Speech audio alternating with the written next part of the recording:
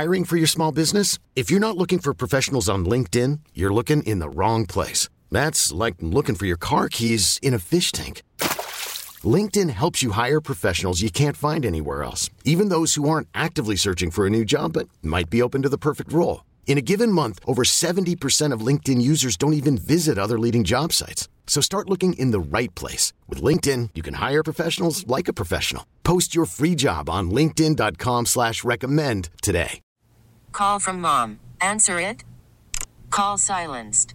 Instacart knows nothing gets between you and the game. That's why they make ordering from your couch easy. Stock up today and get all your groceries for the week delivered in as fast as 30 minutes without missing a minute of the game. You have 47 new voicemails. Download the app to get free delivery on your first 3 orders while supplies last. Minimum $10 per order. Additional terms apply.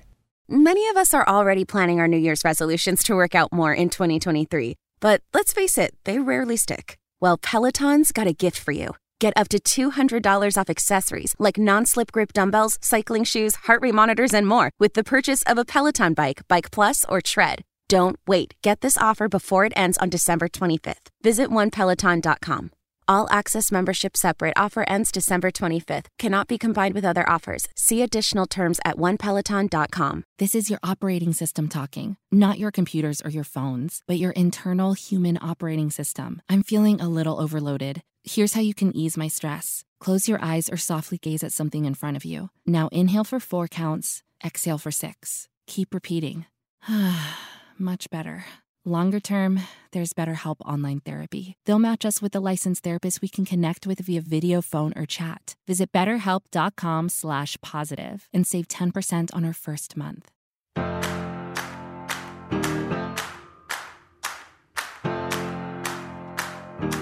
Hello, my Mayne, Kenny Mayne. How are you doing? What's up, buddy? I am doing well. We just did a little promotion recording. Now we're going to do you. If you hit another button, we can see you, but we can't. Oh, okay. Hang on a second. There we go. Okay. You should be hip to all this. There we go.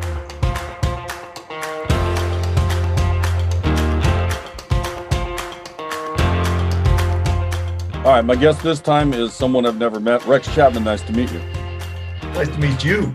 I don't think Mayne, my Mayne. I don't know that we ever had. I mean, maybe we were at some event. Yeah, I mean, it might have happened, and we don't even know that it happened. Yeah. Obviously, I knew who you were, because I did sports and you played basketball, and then I think we're our real association, which I would argue we became friends just through Twitter DMs, essentially, right? Yeah. We were very like-minded with regard to what's going on in the United States of America. So happy to have you on. I'm happy to be go here, through the life and times of Rex Chapman. So you're in Brooklyn because you were going to do a show for CNN Plus, like my friend Jamel Hill, Carrie Champion. And then that thing just went away, right? Like it started and it stopped almost in the same week. Yeah. I'd been working on it for 3 or 4 months and had a few episodes put out, really enjoying it. And then just, I'm so new to all of the kind of this side of the media that I didn't really understand what was going on. They said, well, the platform's gone. I was like, what's that mean? I said, no more work. I'm under contract for a while, but it was a really empty feeling and not, I was going to be fine, but all the hundreds and hundreds of people who left jobs, all over the country, the producers, the camera folks, everybody that left, their own job to go do this. That's the real part that sucks for a lot of people. Yeah. I mean, I think, like you said, you're not that new to it, but I mean, you're new to being on the inside of the game where all the inner workings and all the politics and the finance, everything. So has it quickly opened up something different? Like, okay, that didn't happen, but now I'm already in position. I'm already down the road for these things I think I want to accomplish. So it almost gave you a kickstart into whatever that next thing is. It really did. And I can't talk about it today, but there's a couple of things. Well, that's bullshit because we brought on the show specifically. I know. In fact, I reached out to the one who maybe I can come back on when we announce it in a little while. You have something going, but you can't talk I've got about something it going that's actually done, and I'm actually already working on it. Just hasn't been announced yet, and it's super fun. And then a couple other things kind of in the pipeline. So all good, man. I'm just hey, I'm honest to goodness, I'm thrilled every day that I don't wake up chasing pain pills.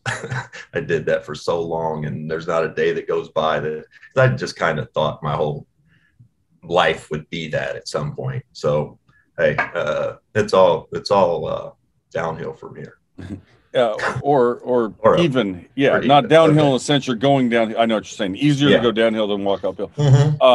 You kind of led me where I was about to go. That you are one of those guys who celebrates each day, right? Like, I mean, we all should, but given the experience you went through, and we'll get into that, like waking up like, hey, I get to do some fun shit today. Yeah, that's kind of tricky for me. I've never. I think that I've suffered from depression probably since I was a teenager, and I've had to learn to appreciate just little things. I think that I, kind of ran from myself for a long time. I played basketball. That's the only thing I did. It's the only thing I wanted to do. I didn't care about anything else, not school, not anything else. So I'm at this point, I'm super grateful. I'm super grateful to be here. I was 7, 8 years ago, Kenny, I was toxic. I mean, toxic. My phone didn't ring. So yes, I'm super grateful at this point.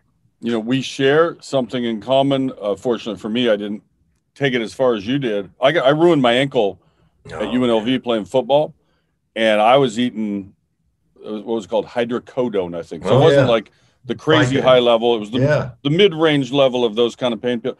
And there's no question that I was recreationally using them, even though I did have a fucked up ankle, and I always had that I need them. Look at my ankle. I'm ready to cut it off. But I literally quit cold turkey when I got this device for my ankle about 5 years ago. Like, I just don't need them. I don't want them.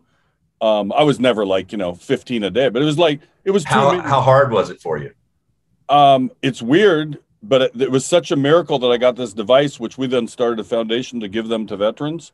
Wow. It was almost like I'd be cheating what I was doing if I went back to it, right? Like I kind of looked at it morally, like I don't need that shit. It's like, it's good. And the thing is they stopped working anyway. Yeah. It's like any other thing that I need one more, I need one, and it's like, how many, could you possibly take to get whatever that thing is you wanted? In your case, and you've been very forthright about this, so I don't feel bashful bringing it up, honestly, because it's a success story for those who are still struggling. Look at this guy. He fucking hit bottom. I mean, you got into criminal behavior, right? Like, yeah. In the way you want to tell the story, tell your story. Why did you even go to them? Why did you get trapped in it? I didn't drink. I wasn't a drinker. I didn't drink in college. Probably didn't have my first drink till I was 22. So I just didn't drink. All my friends drank, smoked. I played in the league for 12 years. I just didn't. I didn't feel like I could play and do that. I just didn't. So near the end of my career, I had 7 surgeries my last 3 years playing, and the last one, I was kind of done. My body was done my last year. And right before the playoffs, I ruptured my appendix, almost ruptured. I had to go to the hospital, had an appendectomy, emergency appendectomy, and I'm out the rest of the season. And I know I'm probably not going to play anymore. I get back home, and a doctor, as I'm getting off the plane, hands me a prescription for OxyContin, for pain for my appendix. And he said, and I'd had, like you said, hydrocodone, Vicodin, Percocet, the kind of the middle rung opioids that used to be the most powerful thing you could get, right?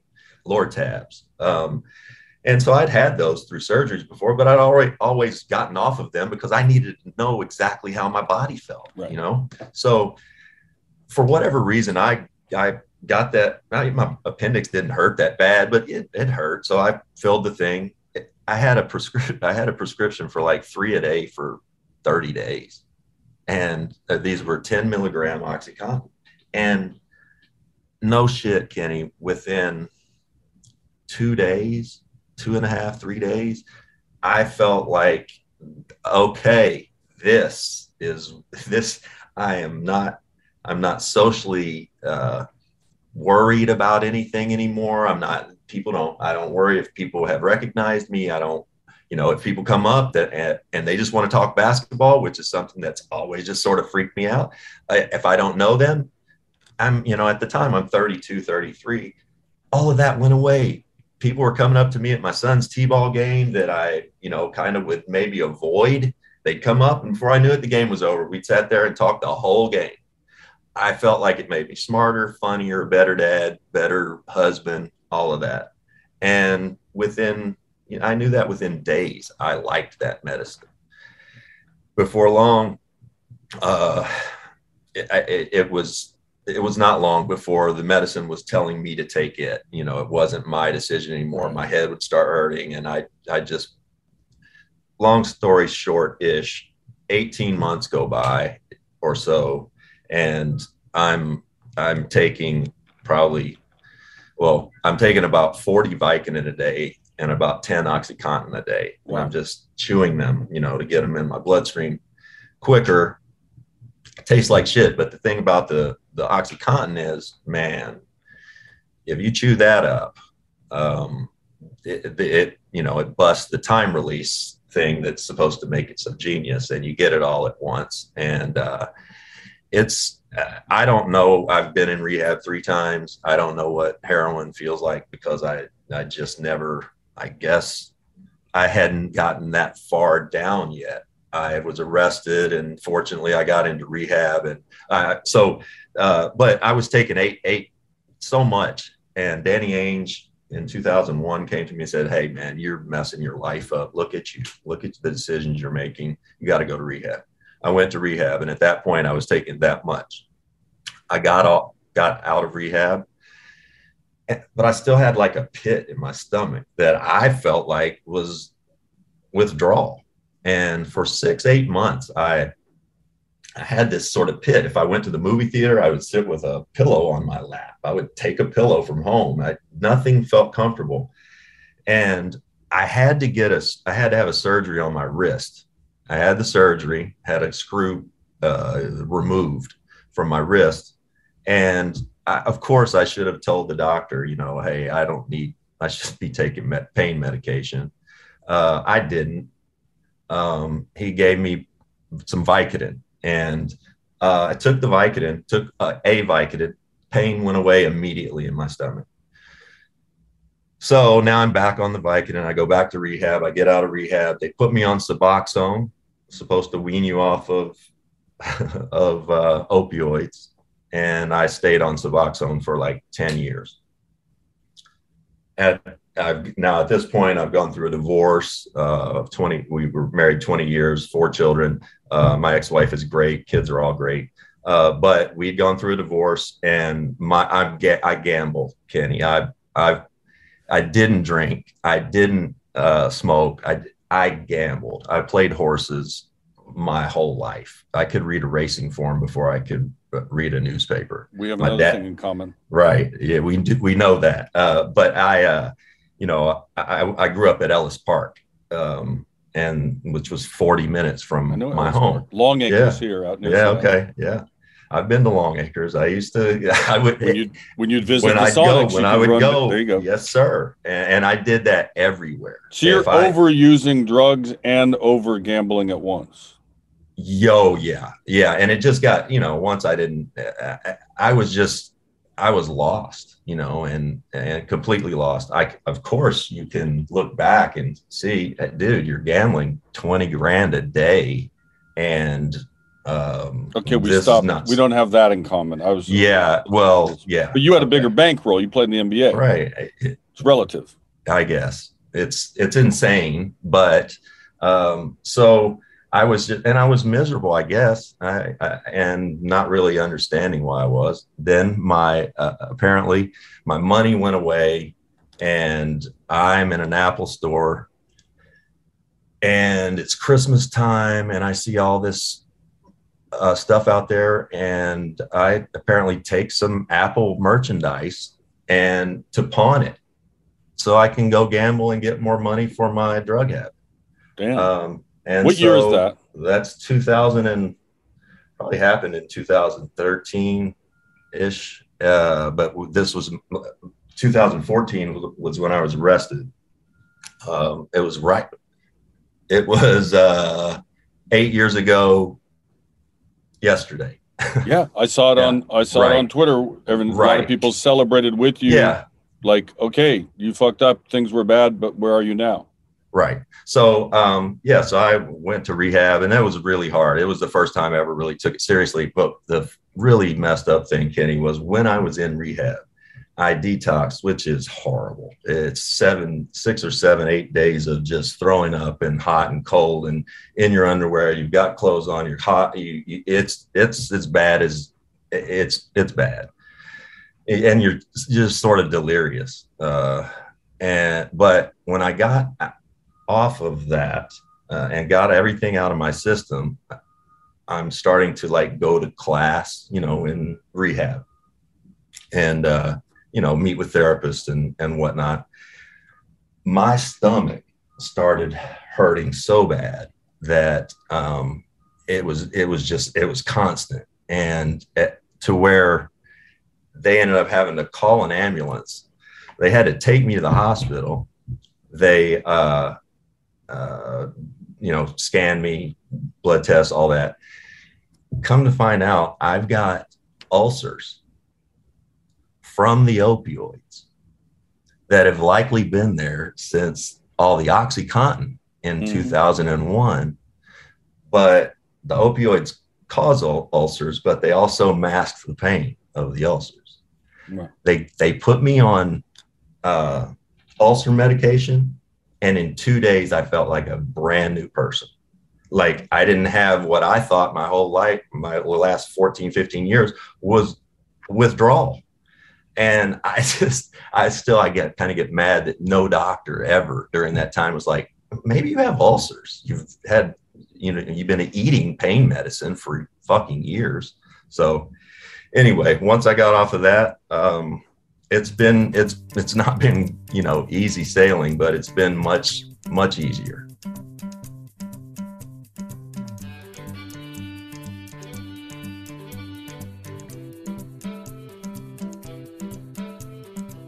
When did you, after that experience you just described, was it a month later, 2 months later, whatever time period, and you're like, I kind of feel okay again. I don't need that shit. And I'm putting back together some of my personal stuff. I want to ask about your relationship with your kids during that time. Yeah. You said you got divorced. How much acrimony was there through all that? It was hard. My ex-wife and I had all kinds of misguided anger and resentment toward her, and almost all of it was my fault and my doing. But I couldn't see that. We weren't in a very good place. My kids still had 3 teenagers each. So that was extremely hard. And I was dead broke. I left rehab and went to John Lucas, John. Yeah. John Lucas. I went out to John. He's got a sort of a rehabilitation program. Yeah, for those who don't know, famous in the NBA, had his own addiction issues, overcame them, and has been sort of a leader trying to get other people off. Right. Number 1 player drafted, and also 2-time NCAA tennis champ. Oh, how about that? That's not bad. Not bad. I'm sorry. I kind of like confused you with 9 questions at once. That's okay. What did you do? Because it sounds like, and you're very diplomatic about it, like, hey, it was me, not her, even though you got divorced. Oh, yeah. What did you do to make amends? Like, did you go one by one with each of the family members, say, look, I messed up, I'm back now. I want to be that guy that I could have been the whole time. Got you. I think that's just been a process. My kids were great. They really were. My ex-wife was great. Even, I didn't have, when I got arrested, I didn't have anybody's phone number. I didn't know anybody's phone number. we used to know people's phone. I didn't know any. Only one I knew was hers. And I hadn't talked to her, like physically talked to her in 6 months, maybe. Just stupid. And we've got our kids going back and forth every day. And we're not. So you were still parenting. You were still showing up at games. Oh, yeah. Yes. You just weren't very capable because you were in this deficit. I was there all the time. I just wasn't there. Right. You know, so mentally and not really understanding what was going on with me and what I don't know how to explain it other than it's just insanity. Right. So my kids have been great. I felt like the best thing for me to do was just to continue to do right and try to rebuild. You know, I was still trying to put them through college and everything. I started back, you know, just working kids out. You know, there was no media opportunities for me. There was no basketball opportunities for me. I was working middle school and high school kids out in Houston, in Los Angeles, did that for a couple of years. And just, I think the process of showing my kids that, hey, you know, I'm continuing to do right. I'm continuing to do the next right thing. That's been, you know, I just felt like I could show them better than talk to them. And of course I've had the conversations with them where I break down and they break down, and it's, you know, it's hard, but it's life. And I'm still not with my ex-wife. It's still a process. I still haven't said the things to her that that I need to say, you know, some things. Well, I think some people listening who don't know your story, hearing the way you're saying it, maybe you're not saying all the right words, but you're characterizing it in the way that, right, is contrite. Yeah. Like, I hope. I don't know. Do you have any malice toward that first doctor that gave you unnecessarily, it seems, over drugged you? I do, and here's why. I won't say his name, but this has been a whole ordeal. This whole Purdue Pharma and OxyContin thing. Yeah. You bring them up to Sacklers. Yeah. That doctor, he prescribed me that drug for 6-8 months. You know, before it became I couldn't get enough, right? And so I had to start going to a dealer. But he prescribed me this medicine. A couple years ago, people were allowed to file these lawsuits against Purdue Pharma. And so I did that. We start going back to get records of pharmacies. Well, Purdue Pharma, Osco bought Walgreens, and Purdue Pharma was involved. And you can't even get your prescription history from 20 years ago now. All of my stuff is scrubbed. How crazy is that? It's almost like cell phone records after an insurrection. Yeah, God. But that part of it's maddening. And so at one point, my lawyer called this doctor, and he denied all of it. He denied ever giving me any prescriptions. And that just, he must know that we can't access the records. Right. Or there's no way he would lie about it. But is there somebody out there? You mentioned John Lucas, but that was kind of later during your roughest times when, right, you were kind of written out. A lot of people probably avoided you and maybe see you at an event and kind of walk the other way. Like, you probably got the cold shoulder, but was there somebody that kind of stuck with you? Like, dude, you mentioned Danny Ainge. Was there somebody that was kind of like your go-to rock? Yeah. I think I had so much guilt and shame, still do, but at the time that, you know, people I could have leaned on, I didn't, you know, friends from, I was so embarrassed and ashamed that for whatever reason, it was easier for me to, I don't know exactly how to put it. I had two really good friends that they're guys that really helped me. You know, I lived when I didn't have any place to live. I could have gone to Phoenix. I didn't have any money to get an apartment, nothing like that. It wasn't so I was down, man. So I went to Los Angeles, a good friend of mine named Mark Verge, who lives in Los Angeles, best friends with Doug O'Neill, thoroughbred trainer. Yes. Those guys, I went out there, Mark Verge put me up in his place for 6-8 months. I was getting myself together, healthy out, walking. You know, I probably weighed 185, 190 when I played. I'm about 200 or so now. I was 260 when I got into rehab, and my body was bad. My mental space was bad, but I went out, I lived in Mark's place for that long. A good buddy of mine around that time, Josh Hopkins, actor, who I'm sure you know somewhat. Josh has a place in Sherman Oaks. He was getting ready. You do a podcast with him, correct? I do. Yeah, he's one of my besties. So, but Josh was getting ready to go do a movie in Prague, and wanted somebody to stay in his house. So I went and stayed in his house for a year. All this time, I'm not, I'm really not working other than, working out kids and trying to get back. And around that time, a guy I'd been out there for a couple years.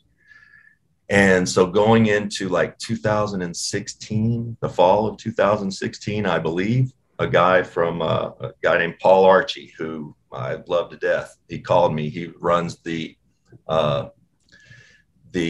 media arm of Kentucky Kentucky Sport, Kentucky Media. It's JMI owned. And Paul used to be with Major League Baseball. He runs JMI now. He called me and said, "Hey, do you want to come back and do Kentucky basketball radio?" Love to. And I probably would have paid them to allow me to do that. So I went back. I lived with my sister for 6 or 8 months. I was doing these games and loving it. Paid $100. I felt good about myself. I felt much better than I'd felt at any time in my life, just kind of understanding what some of my problems were and starting to work through those. Yeah, it sounds like you had a lot of allies at the time where you needed them. What your description, believe me, I'm looking at the clock. We spent almost a half hour, and I wasn't ever going to try to drag you through, but there's so much detail. Yeah. And sorry. Who knows? No, not asking for apology. I'm saying I'm sorry. There's a bunch of other subjects. Oh, I don't care, that one, man. Is so heavy and so crucial and critical that you overcame it, that it's worth all the time. Your description kind of reminds me of that old joke when a very rich man went broke and somebody said, how did all the money go away? And I think the answer is like slowly at first, then all at once. Yeah. Right? I mean, exactly. No, it just happens. Yeah. A good little story that from rehab. I got into rehab and, I'm still down, but I'm off the medicine and I'm supposed to be doing like some homework stuff during the time I'm supposed to be doing that. And this guy named Clyde, a big brother named Clyde, works at the rehab place. Diehard Carolina basketball fan. We have bonded over this for a few days now.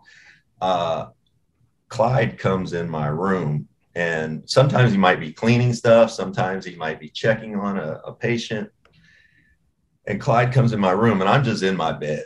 I'm laying on my bed, just half asleep. And he comes in and starts looking under my bed, looking behind the curtain. And finally I'm like, what are you doing?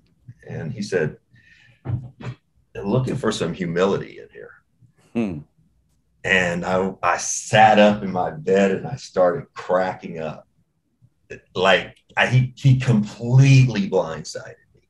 And at that moment, I just went, okay, now we're talking. Was he right? Was he right to be looking for it? Of course. He was looking for it. He knew that there had to be some in that room somewhere. It wasn't where I was.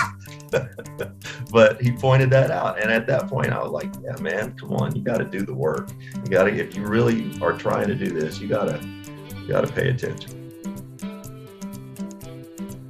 This episode is brought to you by Progressive Insurance. Whether you love true crime or comedy, celebrity interviews or news, you call the shots on what's in your podcast queue. And guess what?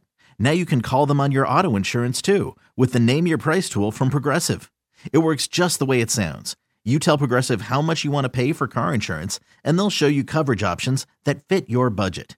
Get your quote today at Progressive.com to join the over 28 million drivers who trust Progressive. Progressive Casualty Insurance Company and Affiliates. Price and coverage match limited by state law. Call from mom. Answer it. Call silenced. Instacart knows nothing gets between you and the game. That's why they make ordering from your couch easy. Stock up today and get all your groceries for the week delivered in as fast as 30 minutes without missing a minute of the game. You have 47 new voicemails. Download the app to get free delivery on your first 3 orders while supplies last. Minimum $10 per order. Additional terms apply. Hiring for your small business? If you're not looking for professionals on LinkedIn, you're looking in the wrong place. That's like looking for your car keys in a fish tank.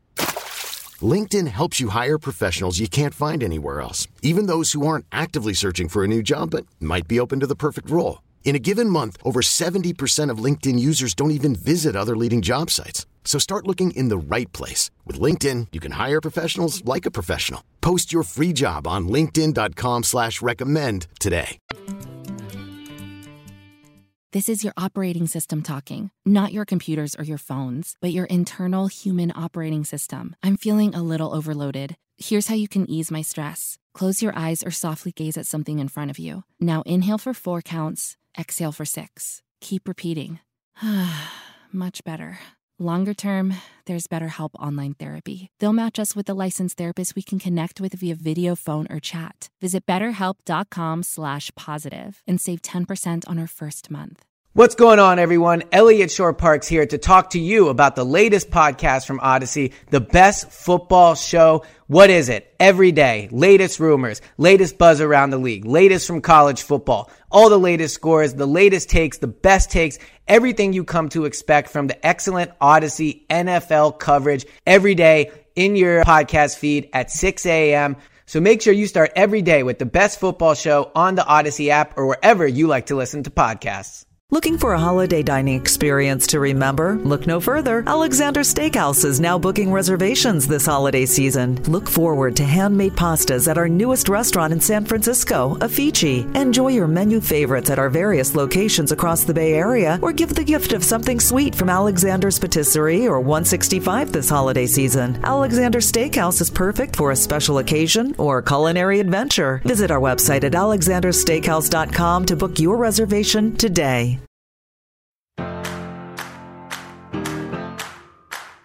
How crazy is it to look at the new NBA money?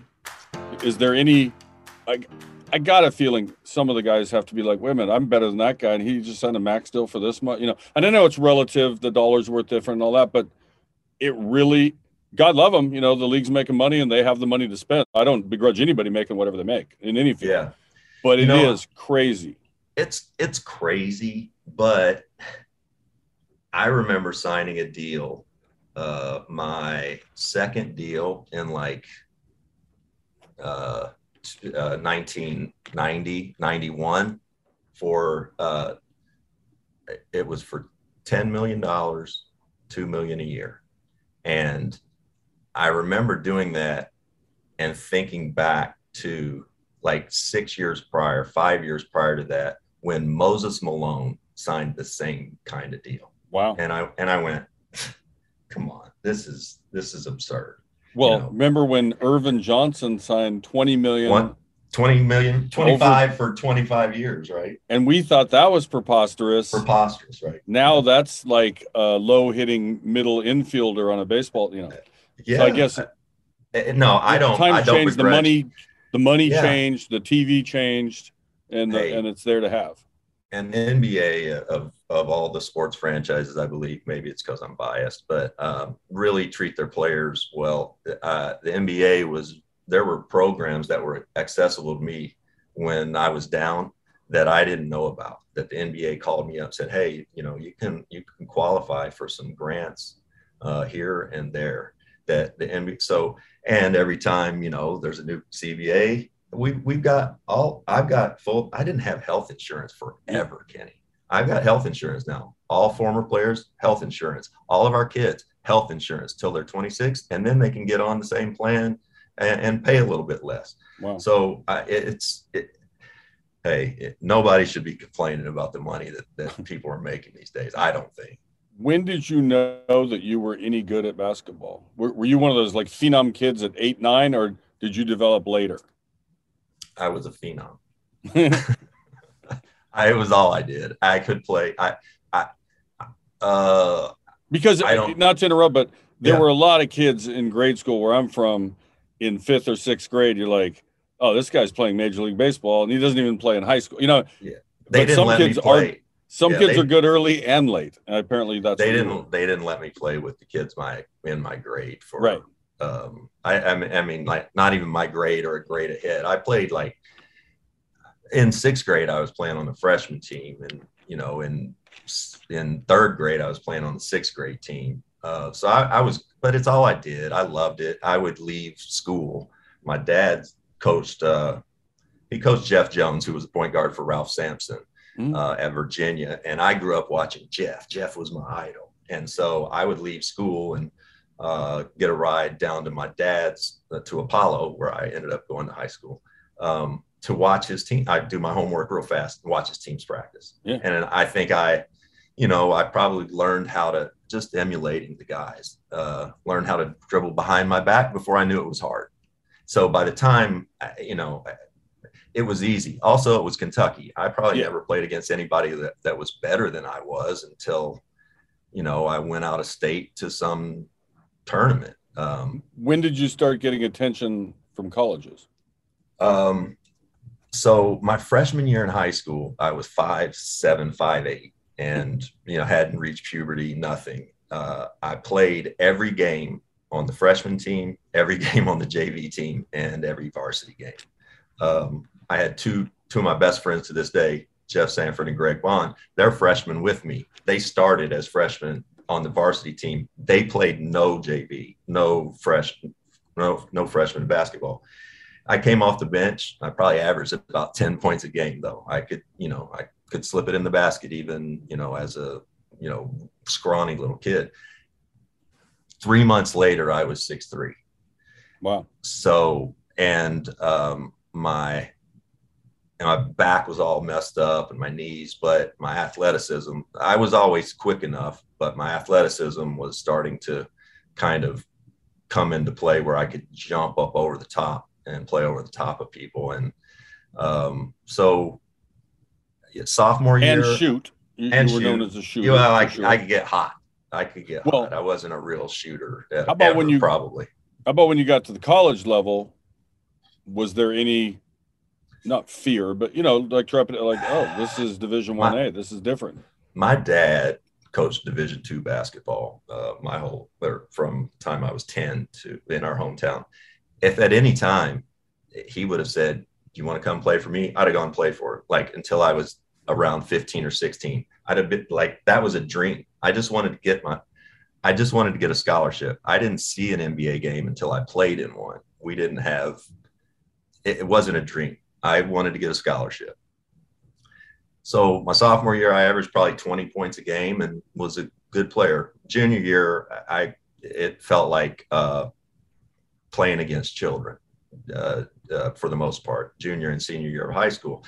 But my dad had let me know, even through all the recruiting and everything, he had me very, very well wired to understand that college was going to be different. And, at Kentucky, I was not promised any playing time, some other things maybe, but not playing time.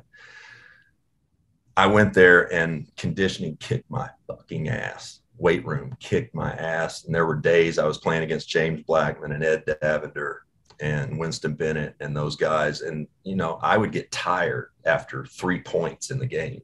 And they were grown men, they were 22, 23.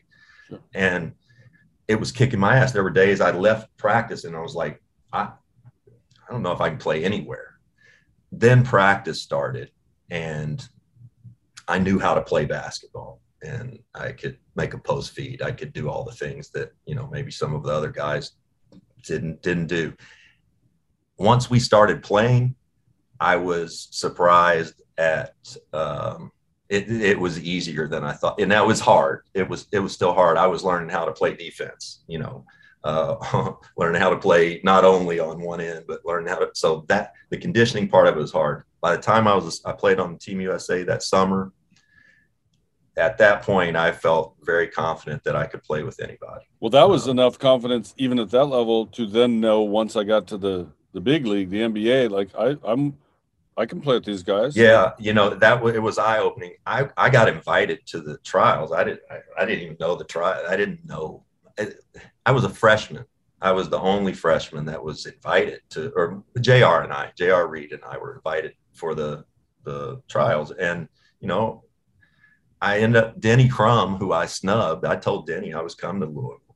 And then we beat Denny and them by like 30, 35 my freshman year. He's the coach of the USA team, of the Pan Am team. He picked me.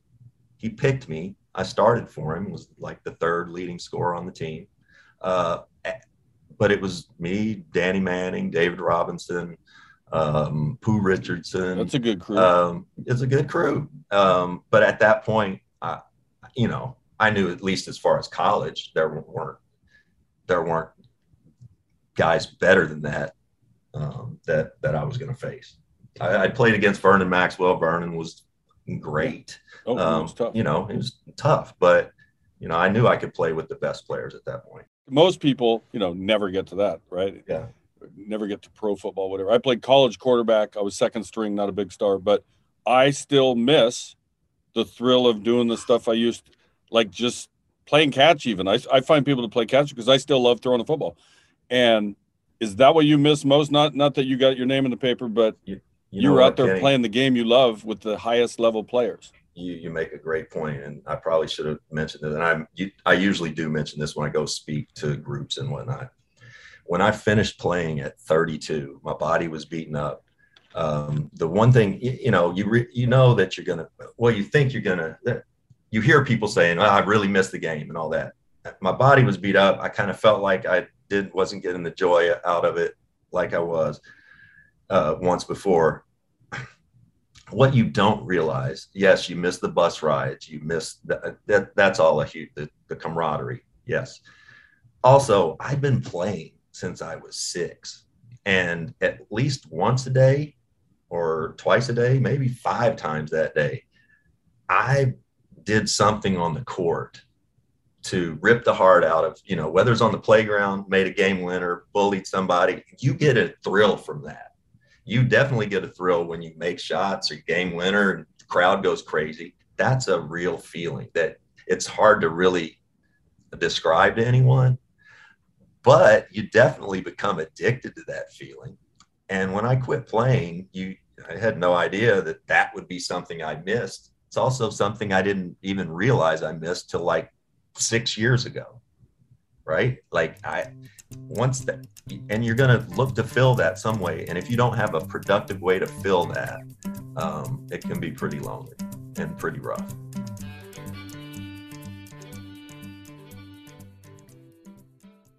So my wife has this favorite chair she sits in what we call the ladies' tea room. It's an inside joke.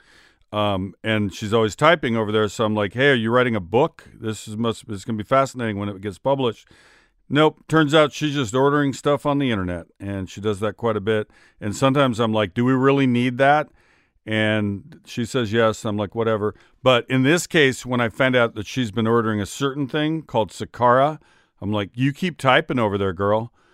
Because when Sakara shows up, good stuff has arrived at our front door. This year, why don't you give yourself a gift at the holidays? You'll feel good all season with healthy and nutritious meals that taste amazing. Your health is truly the greatest gift of all. Sakara is a wellness company that makes thoughtfully curated meals and supplements to be your source for a feel-better holiday. Sakara's collection of wellness tools are designed with organic, functional ingredients to help you feel and look your best from holiday parties to New Year's wellness rituals. Right now, Sakara is offering our listeners 20% off their first order when they go to sakara.com/heymayne. That's Sakara, SAKARA.com. Com is spelled COM /heymayne, HEYMAYNE, to get 20% off your first order. Sakara.com/heymayne. I think you guys know me well enough that by now you realize if I'm invited to one of those so-called business casual events, no one ever knows how to dress for those. I'm not showing up in slacks and a nice shirt and a blue blazer. It's not happening. I don't even own a blue blazer, firstly. Now, I'm not saying other people can't do that and look good, but not me. I'm not doing that. So I've adopted this new thing. I'm going to wear nice pants and a nice t-shirt. And everybody's just going to have to relate to that. And so far, it's worked. I'm going to a business casual event real soon, and I can't wait for my Viore t-shirt to arrive. I ordered 2 of them because I feel like I'm going to pull it off. And they were described as the kind of t-shirts that I would like to have. In fact, you can also use it, to work out, but I'm wearing it to the business casual event. Viore isn't your typical workout gear. People over there offer a new perspective on performance apparel. It's 100% offsetting its carbon footprint. If you're into purchasing things that are already selling well, the best selling products are the men's core short, one short for every sport, and the men's Sunday performance jogger. You can lounge in it or jog in it. It's your life. They got shorts, they got all sorts of stuff, but I just want the t-shirts. And 2 of them are on my way, and I'm wearing one of them to this business casual event, and everybody's just going to have to cope. Viore, I'm told, is an investment in your happiness. Now, for our listeners, we got a 20% off on your first purchase. Get yourself some of the most comfortable and versatile clothing on the planet at viore.com/Mayne. Spell it for you. That's VUORI.com/MAYNE. Not only will you receive 20% off the first purchase, but enjoy free shipping on any U.S. orders over $75 and free returns. Not that you're going to return anything. Go to viore.com/Mayne and discover the versatility of Viore clothing. Your presence on Twitter in particular would suggest both honesty and humility, I would argue, because I don't know if you started this way. Was it intentional, or did it just happen that you were kind of like celebrating, all right, I'm back on my feet again, and I'm going to put out a lot of stuff that's kind of joyful? I mean, Trump had come in. Yeah. You and I we are aligned with regard to that. But you would just put out, and you always said the humanity, or, try kindness. So you had these little catches that would celebrate just a beautiful moment. Like, fucking people, be nice to each other. We got so much division and so much acrimony. And you'd put out just like this really cool 30-second or a minute video of 2 elephants saving another elephant out of a pond, or whatever. Could be anything, but it really was beautiful. Some of them were like, tear jerkers or sweet ways little kids, were treated or whatever. And then conversely, you laid the hammer, absolutely 0 fucks to give about politics, about going after your 2 horrible senators, McConnell and Paul, in the Commonwealth of Kentucky, your home state. Mm-hmm. So you've done a little of both. It's like not good cop, bad cop, but all of that is you, and you present all of it in tandem. I think through this whole process over the last, several years for me, but also what we've all collectively experienced with the Trump presidency, I was tweeting to do some of the media stuff, NBA TV and TNT, and those guys have always been great to me. Oh, and I've always done NBA TV. I've gone back there and filled in forever. Scooter Bertino and Tara August, those guys have always been great to me. So I was doing that. But to do that, these days people kind of want you to have some sort of social media presence. Well, I stumbled onto the blocker charge thing. I don't know really where it came from. I just saw 2 dolphins. They ran into a guy. I tweeted blocker charge, and then that kind of, took off. I felt that was easy because there was all kinds of shit I was wanting to say about Trump and all of this, but he'd just been elected. So I was doing that to kind of keep from talking about this. So blocker charge was your avoidance technique. Yeah, I swear it really was. And so, we went through 2 or 3 years of this, but then the pandemic hit and George Floyd happened. And at that point, I just couldn't in good faith, bite my tongue about the George Floyd stuff. And so I wrote an article about, just my experiences growing up and just how wrong this whole thing was. And that kind of, I felt like something needed to be said. And, you know, there was probably things I could have said, and well, I should have said when I was an athlete, when I had a big platform and everybody was, you know, there were plenty of things that I thought that I didn't say when I should have. You could have been Steve Kerr or Coach Popovich at that time. Well, you know, there's a guy I look at right now, Joe Burrow. Oh, he's great. He's great.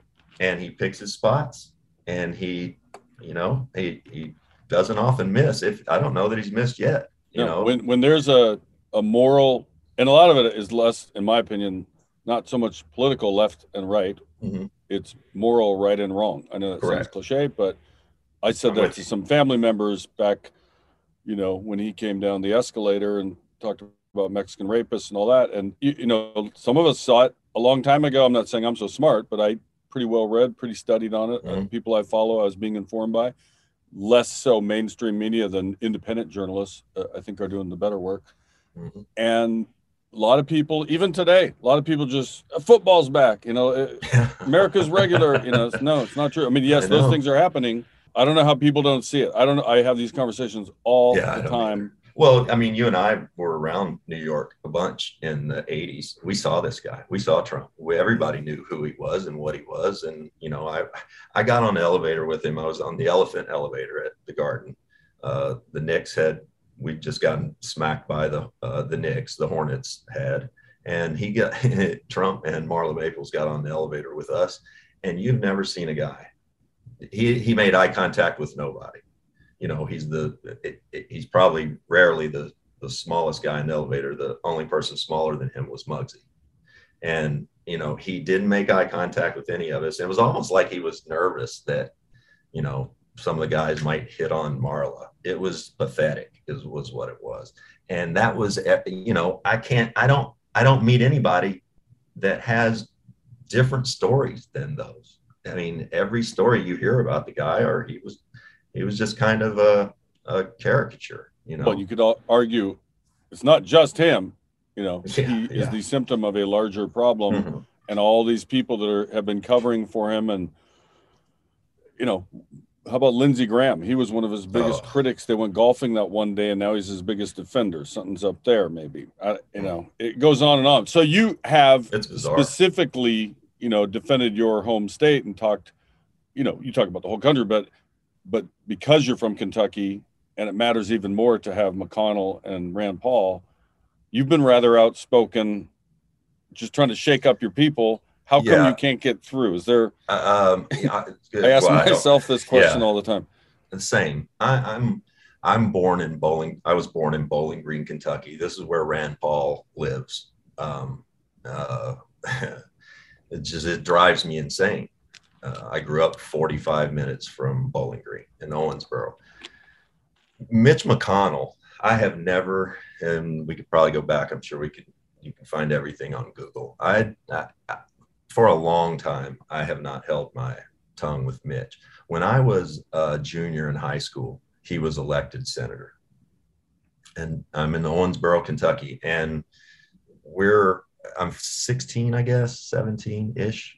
And we get to school and there's an announcement, you know, over the PA that comes on and says, hey, the new senator from, you know, Louisville is flying from Frankfurt to Owensboro, which is like a 20-minute helicopter flight. And he's flying and going to go out on the football field, and we're going to go out there and greet him to school. This is what we're doing. And so, you know, what am I going to do? Everybody goes out to the football field, and we're standing there. The teachers are in the back. There's, you know, 600, 800 students, however many we have out there. And he lands, and his little handler comes off he has a little guy, assistant working for him, gets off of the helicopter with a briefcase that has a Confederate bumper sticker on it.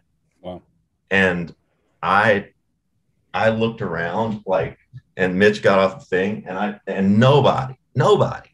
Now, also driving home from school that day, I might pass 4 houses that have a Confederate flag on them. just for the context.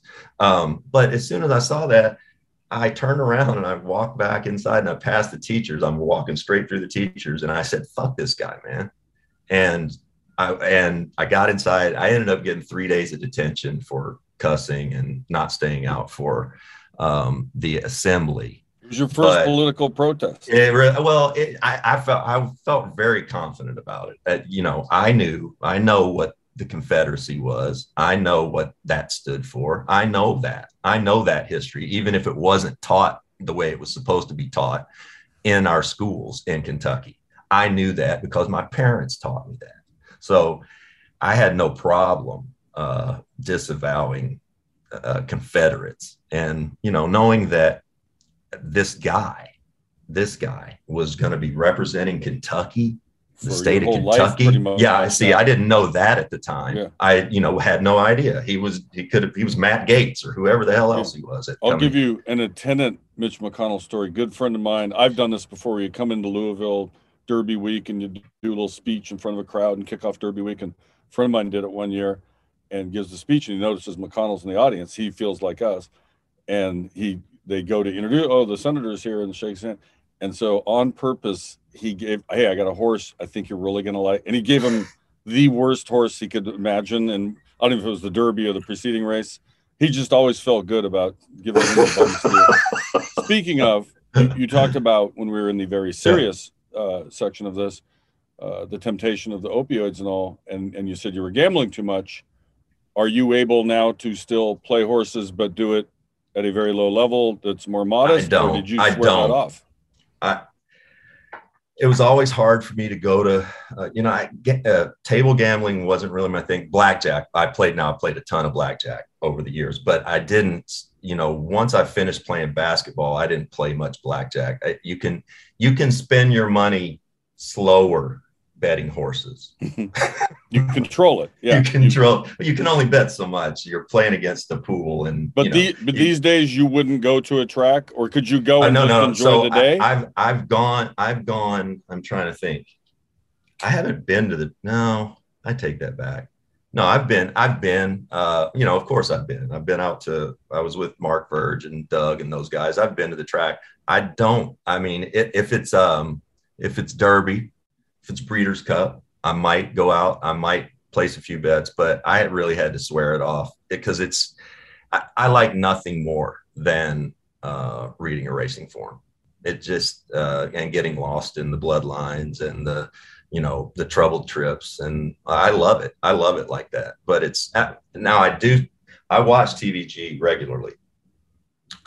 And it's way better to watch not betting on them. Can I tell you? It got to where it was work, Kenny, and bad work. I'm a great handicapper. I'm a terrible bettor. Can I give you a trip to take if you haven't done it already? And you don't have to bet. You can just go for because a lot of people go to the track and don't bet. They go for the 4 hours and then look at the people and it's, the atmosphere or whatever. Royal Ascot. Oh, I haven't been, but I've watched it. Yes. That's the thing. I mean, it's all grass. They have some races with like 34 horses on a straight mile run. I mean, it's amazing. It's old school. It's been going on for centuries. It's a pretty cool spectacle.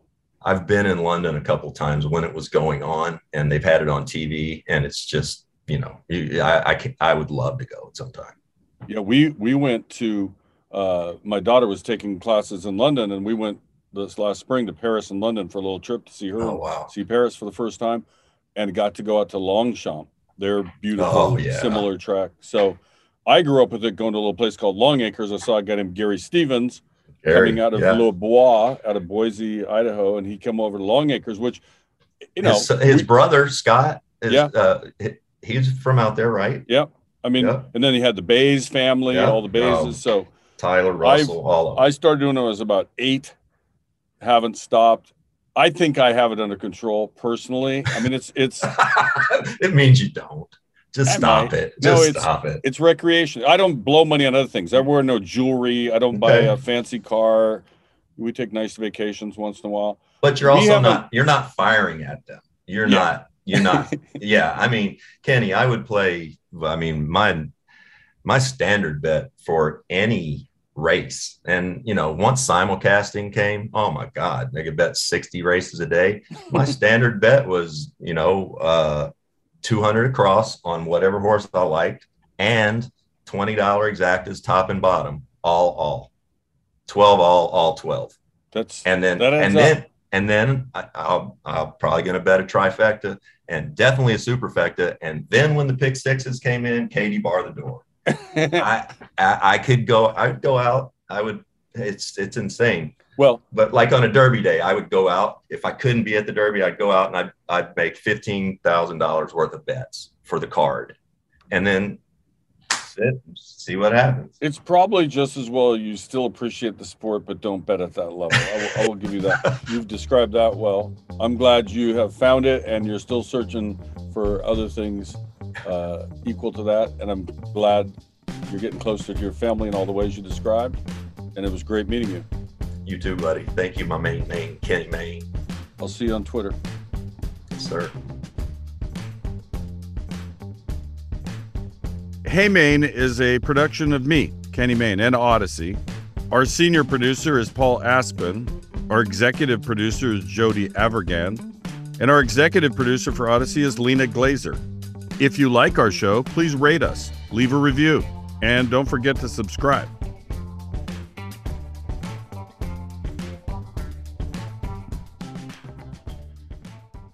This is your operating system talking, not your computers or your phones, but your internal human operating system. I'm feeling a little overloaded. Here's how you can ease my stress. Close your eyes or softly gaze at something in front of you. Now inhale for 4 counts, exhale for 6. Keep repeating.